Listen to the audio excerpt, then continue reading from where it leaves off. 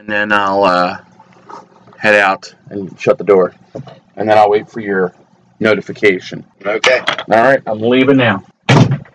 Welcome to another edition of Old Nerd, Young Nerd. This is Derek, and I'm once again doing a solo aside for the zombie series. Today, we're going to focus on Ray and the town again. And after Todd leaves, they begin their own preparations for their own hunter-killer squads and the defense of their town in general. Now, Todd made them kind of realize they can't build a wall around the entire town. Of course, they also kind of knew that, but they were trying anyway. So after talking about it with his people, they decided to focus all their defensive efforts on 3 buildings. Buildings with flat roofs that aren't too high so that they can still shoot down into the street, but buildings that are also easy to fortify. So they're going to do the police station as well as the town hall and the local doctor's office. Now, the doctor's office is more of a last resort kind of situation because it doesn't really have roof access. It does have a ton of medical supplies, and they want to keep that building fortified and guarded. So they begin basically by picking buildings that have solid foundations, concrete walls, and not a lot of glass doors that would be easily breakable. And they begin by reinforcing the doors and putting kind of a perimeter fencing or the Jersey wall concrete barriers out in a way that's going to really slow down the progress of a bunch of people or zombies. They begin working on that. It's a process that's going to take it probably a full day with all the manpower they have. So by the time Todd gets back there, the city will look a lot different. Now, the mayor is, he's not short on fighting power per se, but most of his people are what we would call support personnel, front lines personnel. So in an effort to bump up his fighting power, he goes to the town jail where they had some criminals from before, but also it's where they put the people that were kind of out for themselves or trying to do the human raiders that they beat down to unify the town a few days prior.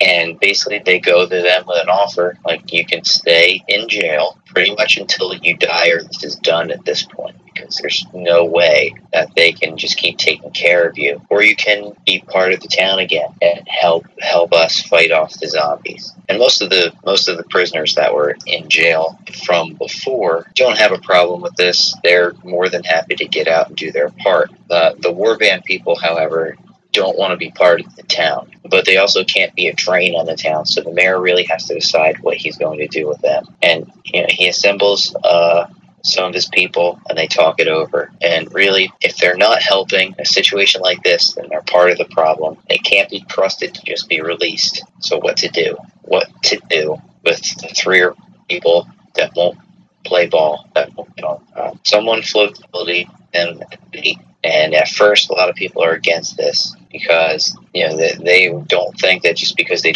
shouldn't be part of the town that they have to be killed per se. But at the same time, they agree they can't let these people go, and they can't just keep using food on them and just letting them sit in jail cell. They also don't want to let them just starve to death in the jail cell. So a consensus is reached. These people are going to be used in part as bait to try to break up the horde for the hunter-killer teams to try and weaken it. They have a prison van that the prisoners are cuffed and put into until the time that the hunter-killer teams are going to go out. Now they're debating on whether or not they're going to tell Todd about this.